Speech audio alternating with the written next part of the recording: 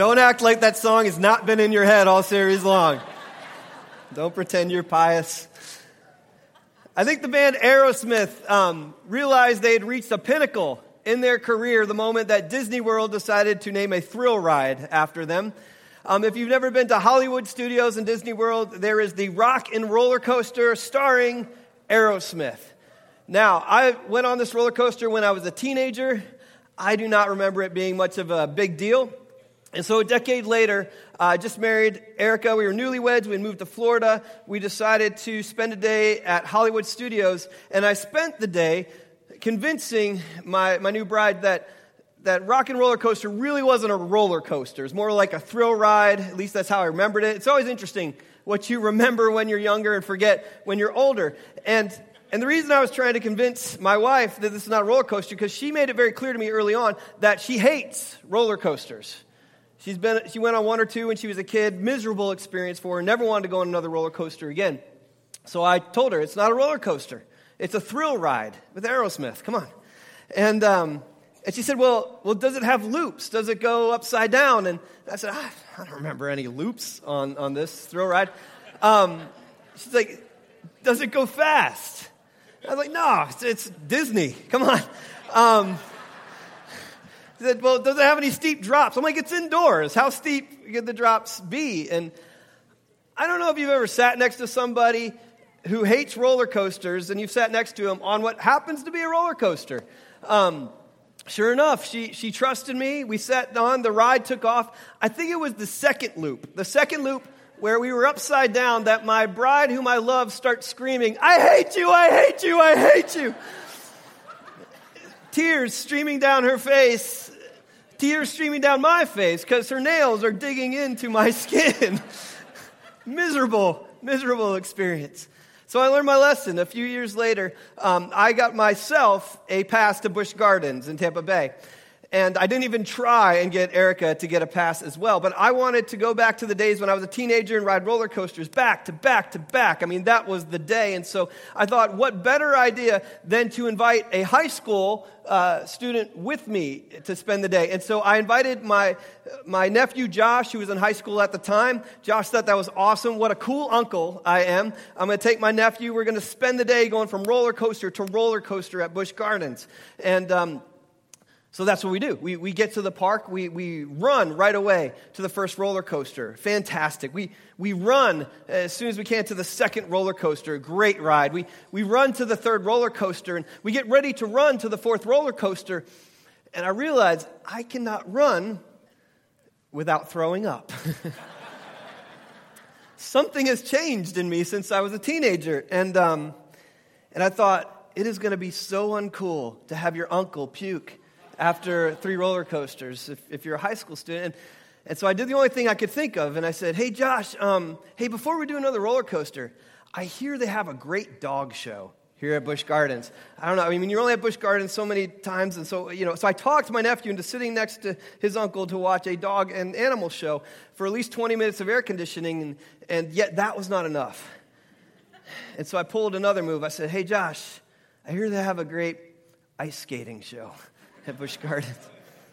So my nephew we sat next to each other, we watched dudes in leotards flip each other around on ice, and I realized it probably would have been less uncool if I just puked.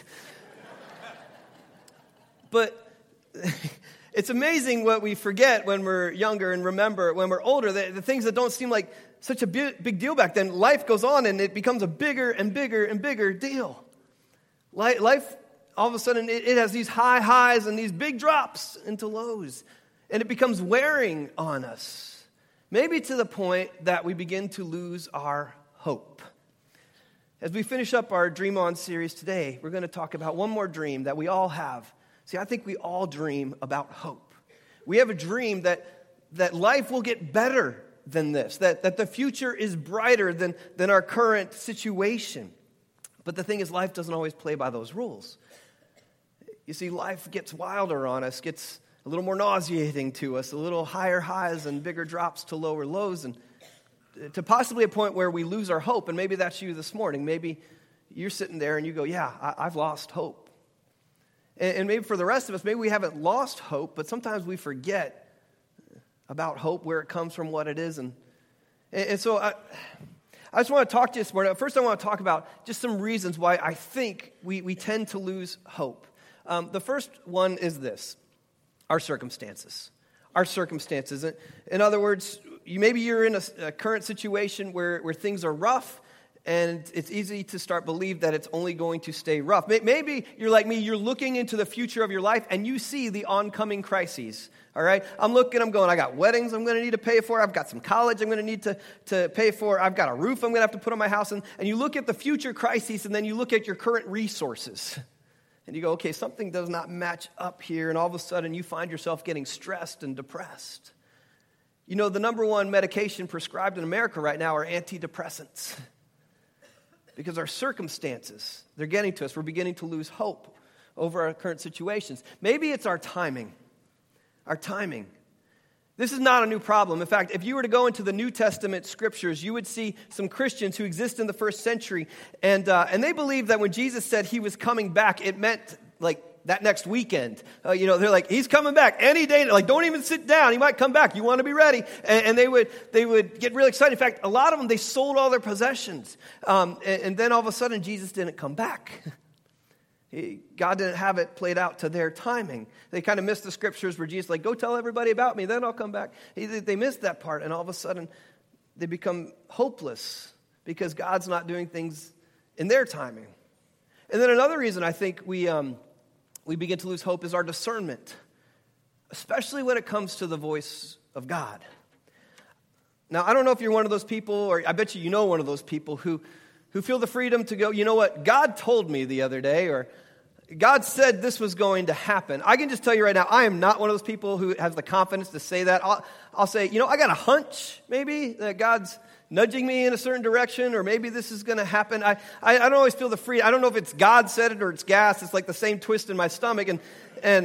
But sometimes we have this, we think we know what God's going to do. We think we know what he wants us to do, and yet it doesn't work out how we expect it to. And our expectations aren't met, or we don't have clarity. We begin to lose, well, maybe God's not talking to me at all. Maybe I'm way off track. We begin to lose our hope.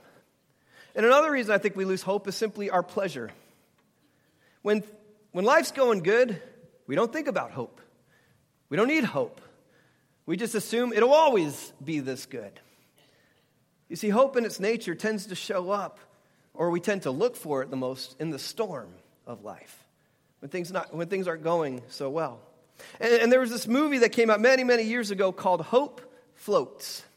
And I'm just here to tell you this morning, hope does not float. If anything, hope sinks. If hope was an inanimate physical object and you were to place it on a body of water, it would just sink down to the ocean floor. I mean, you could tie a rope to it. And the reason I know this is because it says in Hebrews 6 that we who have fled to take hold of the hope set before us may be greatly encouraged. Why? Because we have this hope as an anchor for the soul, firm and secure. You see, there's some things I want you to know about hope this morning, and the first is simply this. Hope is an anchor. It's an anchor. While the storm is raging above the surface and the wind and the waves are going crazy, it's hope that remains secure down below. And when we tether ourselves to hope, we are able to remain steady during the storm. I mean, that's kind of hope. Often hope can seem hidden. I mean, just because you can't see it doesn't mean it's there. But have you ever noticed how God tends to hide the things he really likes? Kind of like Halloween candy. My kids, they'll go out and get bags full of Halloween candy. And then they'll go to bed, which is my cue to go ahead and rummage through their Halloween candy. And I take out anything that has any like peanut butter chocolate combination, or if there's dark chocolate, oh my goodness, that's disappearing. And I will take it and I will hide it in places my kids can't even find. I'm not going for Dad of the Year or anything like that, but I will hide it because I like to hide the good stuff. And I think sometimes God hides hope. Maybe it's to protect it till the right time for it to be revealed. Maybe it's so that when he does reveal it, it's in his perfect timing so he can take the credit. But whatever the reason God hides it, sometimes hope, you have to dig for it a little bit. And then if you find it, you need to hold on to it or tether yourself to it so you can remain steady in the storm. You know, I had one of those times in my life, maybe you've been there too, where I was between jobs. And I was leaving one organization and kind of felt like coming out of the land of slavery. It was just a bad situation. And I believe in Jesus, so I believe that God had something better for me, perhaps a promised land, something better than where I was. However, at this point of the story, I was in the land in between, the wilderness. And to make matters worse, we had our third child on the way. And it's often in the land in between, in the wilderness, between the land of slavery and the promised land, it's in this land in between that hope really only does one of two things. It's either where your hope goes to die or where your hope is able to flourish like it never has before. And so in this land between, I decided to dig. I decided to dig desperately in the scriptures of God. And I found something. And if you take nothing else away from this sermon this morning, I want you to have this. It's a chapter in the Bible that I got to cling to during a land in between moment in my life. It's Psalm chapter 25. It's a psalm where King David is in a land in between, and he's crying out to God, searching for hope, and he does find some. It's a prayer he has that became a prayer for me, and I want to share it with you. In fact, I just want to share you the last verse of it where it wraps up, because it says this: "May integrity and uprightness protect me, because my hope, Lord, is in you." You see, hope is more than an anchor. Hope is a person. Hope is a person. If we fast forward in the scriptures of the Bible, we'll get to the New Testament. And you read about this guy named Paul. And Paul goes and he plants churches in Europe and Asia. And he's got an intern by his side as he's doing this, young man named Timothy. And so Paul pours into Timothy. But Paul plants this one particular church in this place called Ephesus. And he decides to leave Timothy as the pastor of the church in Ephesus. Now, Ephesus being a young church, it's got issues, okay? It's got some leadership issues. It's got some morality issues. And so Paul writes letters back to Timothy. And he says, you know, Timothy, I want to encourage you. I want you to stay strong. Here's some instruction. Here's some things that might work. But I want to encourage you to stay strong and continue to lead even when there's some rough waters. And he says this to Timothy in chapter 4. He says, "This is why we labor and strive, because we have put our hope in the living God, who is the Savior of all people, and especially of those who believe." Church, I think sometimes we forget that we serve and we follow a living God. If we can get that, it's like the big E on the eye chart. Everything else, surrounds it. But we don't serve a dead Savior. We serve a resurrected Savior. One who is still living. Hope is still a person. And I'm here to remind you that if you have Jesus this morning, you have a hope. You have a hope. And you can hold on to that hope. And I guess if you don't have Jesus this morning, then my question to you is, well, where is your hope? Who do you trust in? Who do you believe in? And are they trustworthy? You know, sometimes we can have a lot of belief and a lot of trust in someone else or something else, and we can place our hope there, but it's not worthy of that hope placement. We can put our hope in the wrong things.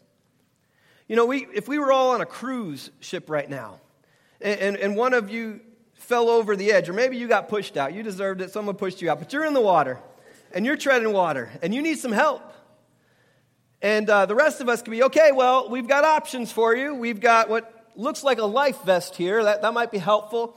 Up. Somebody's found a mechanic's wrench. It's rather large, interesting looking. Which would you like, the wrench or the life vest? Which would you like? And you could be treading water. You say, throw me the wrench.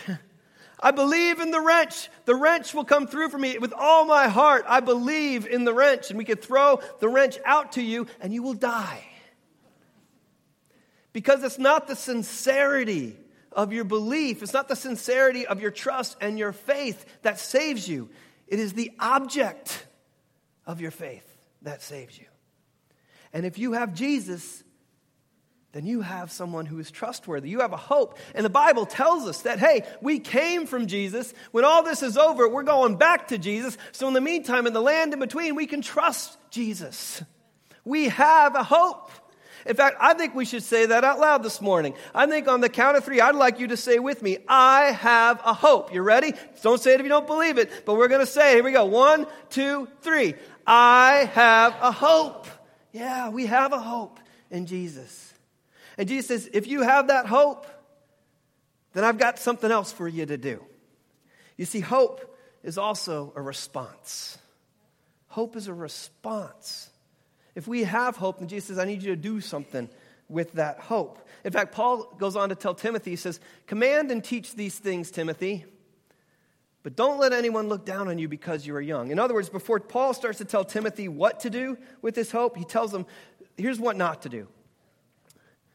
Don't let anybody else look down on you because you're young. Don't let them stop you, which I think is interesting because Timothy at this point is probably about 35 years of age. And I think we could say, well, old, young, I mean, that could be an age thing, but probably where Paul's talking here, it's more of a mindset. I just turned 40 last year, and I feel like I'm kind of too old to be young anymore, and hopefully too young to be old, and so age really for me is now going to be a mindset. It's going to be a choice for me. And I know we have some really old people in our church who think really young. And I don't think Paul's talking to you in this moment. I don't think he is. I think Paul's talking about an older mindset. And if you'll go with me on a little thrill ride here, I want to talk about this for a moment, church. Because Paul is saying, don't let the older people look down on you because you're young. Don't let them try and stop you. And I think it's interesting, often the older we get, sometimes the older somebody else has to be in order for us to take them seriously. You know what? I think there's 2 types of old people in church. I think there are the Pauls and there are the Sauls. You know, when we look at Paul in his adult life, he spends his time pouring into guys like Timothy. Pouring into the next generation, encouraging them, giving them instruction, but pouring into them so that they can take this Christianity thing far beyond Paul's lifespan. He ends up taking his passion and pouring that into the next generation so it can fuel them forward. And then there's the Sauls. I mean, before he was Paul, he was Saul. And when he was Saul, what did he try to do? He tried to stop this whole thing. He tried to stop what the young people were doing, this whole Jesus talk. He said, no, that's ruining our Jewish traditions. That's ruining the preferences of our Jewish leaders. And so Saul tries to do whatever he can to slow it down, to stop it. And what does Jesus do in Acts? Jesus comes to Saul and goes, Saul, stop it. Stop what you're doing. You're not going to be able to slow it down anyway. You're just going to be a speed bump. So you might as well fuel it forward. Because they're getting the reins on this whole Christianity thing. And I want you to be Paul. And some of us in here, we're going to be mulch soon. Which means we got a choice what we want to do with the rest of our years. Do we want to be the Paul or do we want to be the Saul? And let me just tell you this. I think Saul had good intentions. I think he thought, I got to preserve the preferences of the Jewish leaders. And let me just tell you, church, the moment you and I gave our lives to Jesus is the moment we died to our preferences. Jesus didn't say, hey, come follow me and bring everything you care about with you. Bring all your preferences, the lights you like, the music you like, the sound, the volume, the sermons, the what have you, because it's all about you, right? No, he didn't say that. He said, hey, take up your cross, die to yourself, and follow me. And the moment we took up our cross is the moment we died to our personal preferences. We get worship just the way we like it in heaven for eternity. That should be enough, I think. And I think we have this choice, what we want to do with the years we have left. It's interesting what we remember when we're younger and then forget when we're older. I remember being a teenager in church growing up, and when the service was over, me and a couple other guys, we decided to start a Christian rock and roll band. And so we would go ahead and gather up the loudest instruments we could find, put them on a stage just like this, crank up the volume, and start playing through these songs we were writing. And I always remember those back doors. I don't know why she stayed so late, but Mrs. Butler would show up and she'd run through those back doors and she'd start yelling at us. She's like, you boys, turn that music down. You need to get off the stage. You don't belong on that stage. And the irony is half of us went into ministry. And if you fast forward in the story, Mrs. Butler's dead and look who's on stage.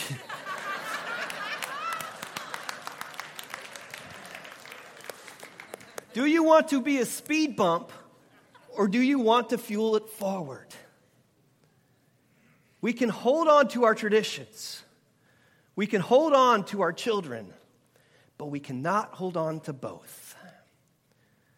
And there is coming a day probably sooner than later, where I get to sit in that seat and watch my children lead me in worship. And I'll just tell you, I'm going to hate the music. Needs more bass, less treble, I don't know. But it's just not going to be my style. And I pray that I can get lost in that, how much I hate it, or I can get lost in how much I love that my children are leading me in worship and taking this Jesus thing to the next level. I pray that there's a day that I get to sit in one of those seats and watch my grandson preach his heart out and call me to repentance. You see, Jesus knows that if we will respond to his hope and begin to give hope to the next generation, we actually get more hope in return. Jesus calls us to respond. Paul says it this way: don't let anyone look down on you because you are young, but set an example for the believers. And let me just say this, if you're feeling on the young end of this talk this morning, and you're going, well, I'm too young to set an example. No, you're not.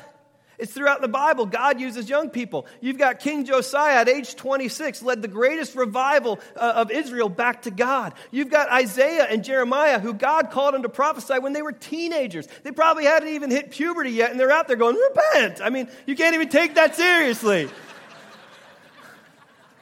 You've got a middle school girl in Mary.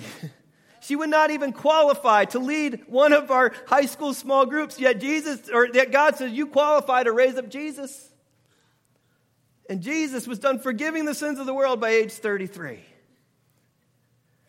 See, Paul says, this is what you need to do with your hope. Set the example. It's for everybody. And he says this, set the example for the believers in speech, in conduct, in love, in faith, and in purity. I want to just sit on this verse for a second. I want to let God challenge us. If you've got the hope of Jesus, I want you to just let God for a moment challenge you. Where do you think he wants you to set the example of hope this week? Is it in your speech when you go to work tomorrow? Is it what you say or don't say? Is it in your conduct this week?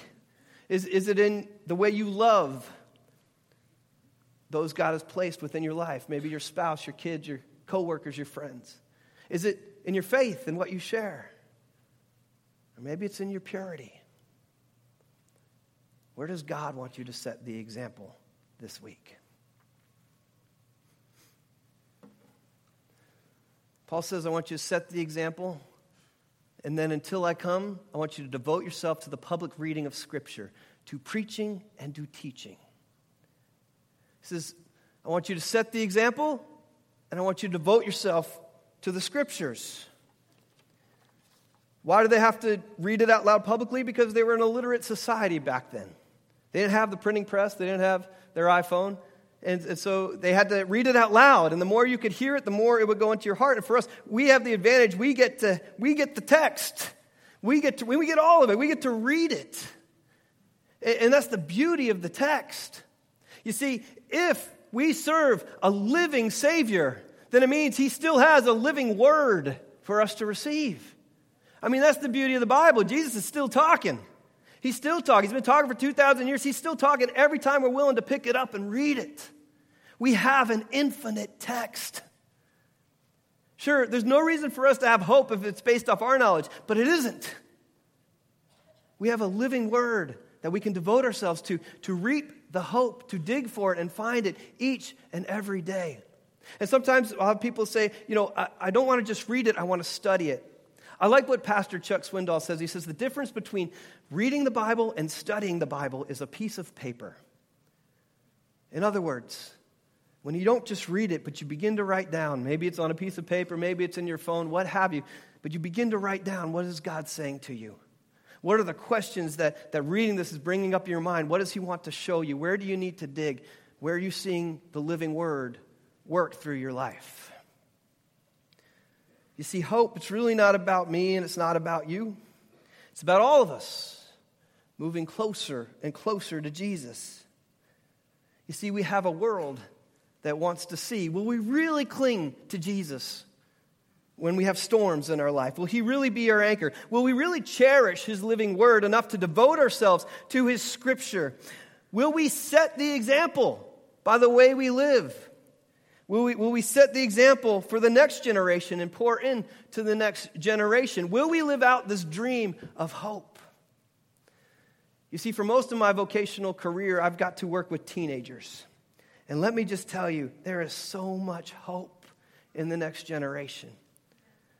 And the last 7 years, I've got to work with more adults like yourselves. And let me just tell you, adults, we have the same problems as teenagers, just grayer or less hair. That's really what it comes down to. I remember the older people when I was in youth ministry going, you need to talk to those teenagers about sex and drugs. And I'm thinking, we need to talk to the adults about sex and drugs. Then maybe we could get somewhere. But there's so much hope in the next generation. And it will require adults. It will require some Pauls pouring in to the Timothys.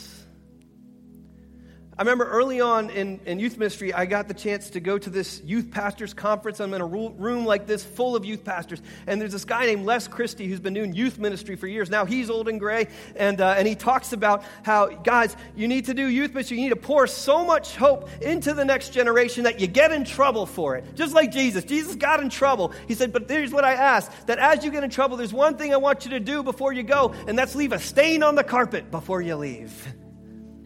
I remember that. Several years later, I've had the privilege of watching students who were once in the youth group. Now they've gone on into ministry. And there was one, he's an adult now. He just started a youth ministry job not too long ago. And he told me, he said, Tom, he said, the church leadership, they hired me and then they sat me down and they said, okay, before you start ministering to high schoolers, there's some things, some rules we need to go over. Rule number 1. No use of Vaseline, please, for any activities, as cool as you and funny as you think that is. A couple years back, we had a youth pastor thought that was a great idea. We still have handprints from high schoolers down the halls of the auditorium walls, and we tried to paint them and everything, and we still can't get those shiny handprints off the walls, so no Vaseline, please. Rule number 2, no excessive use of smoke machines. We're tired of the fire department having to come for false alarms.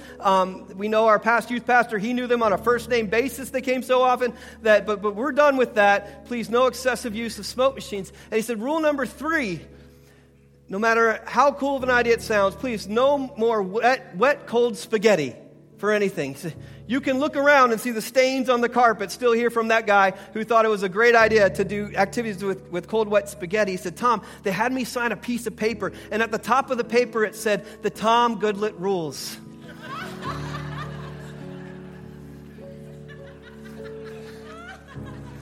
The day a church has to name rules after you, you know you've done something right. But see, we have a church that's too big. We have a hope that's too big to go small. I mean, there's no point in us going small. We have a hope that's too big to not do anything.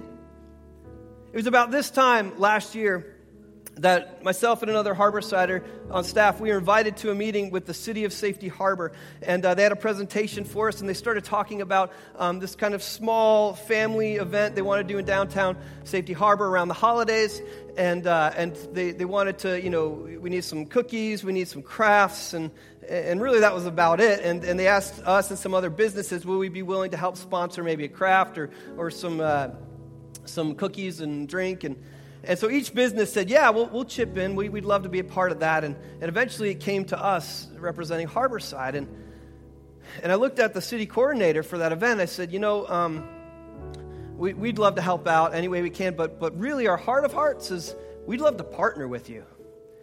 We see the potential that this could be something big. This could be something wonderful for our city. And in Harborside, we kind of would rather go big or go home. And the city coordinator of the event, she looked at me. She didn't quite know what to do with me. But she took a risk on us. She took a chance on us.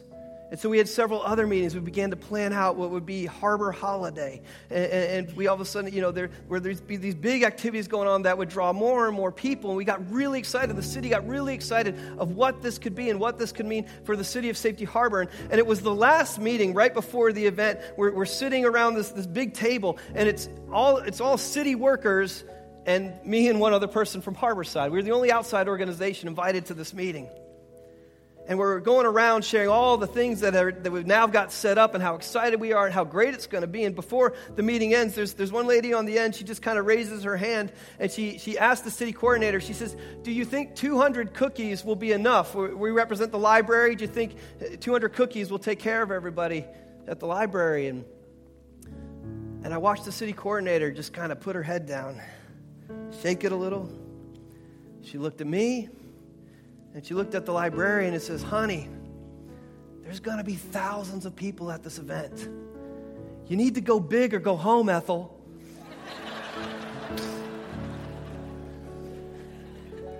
We have a hope that's big. And when we're big with our hope, it becomes contagious, and other people want that type of hope. We have a hope that's so big, there's no point in trying to keep it quiet. And as we get ready to end our service today, I want to invite our prayer partners to come forward. And if you have never placed your hope in the anchor of Jesus Christ, I want you to go big before you go home today. I want you to take advantage of this opportunity and put your hope in Jesus. And for the rest of us who have our hope in Jesus, it's time we remembered that. It's time we remembered how big our hope is. Our hope is so big that we have to share it. Our hope is so big that we need to grab an Easter invite on your way out. Invite somebody to what God's going to do on Easter. You need to sign up to be a part of the A-Drop so we can bless our city another time. We have a hope so big we can't just do nothing about it. We have a hope that's big enough that we need to share it. So I want you to stand up with me. Stand up. I'm going to ask us to say it one more time, but I'm going to tell you, please don't say it if you don't believe it. I want us to declare that I have a hope. Are you ready? On the count of 3. 1, 2, 3. I have a hope. Let's say it again. I have a hope. One more time, but loud. I have a hope. Now go out and share that hope. You're dismissed. God bless you.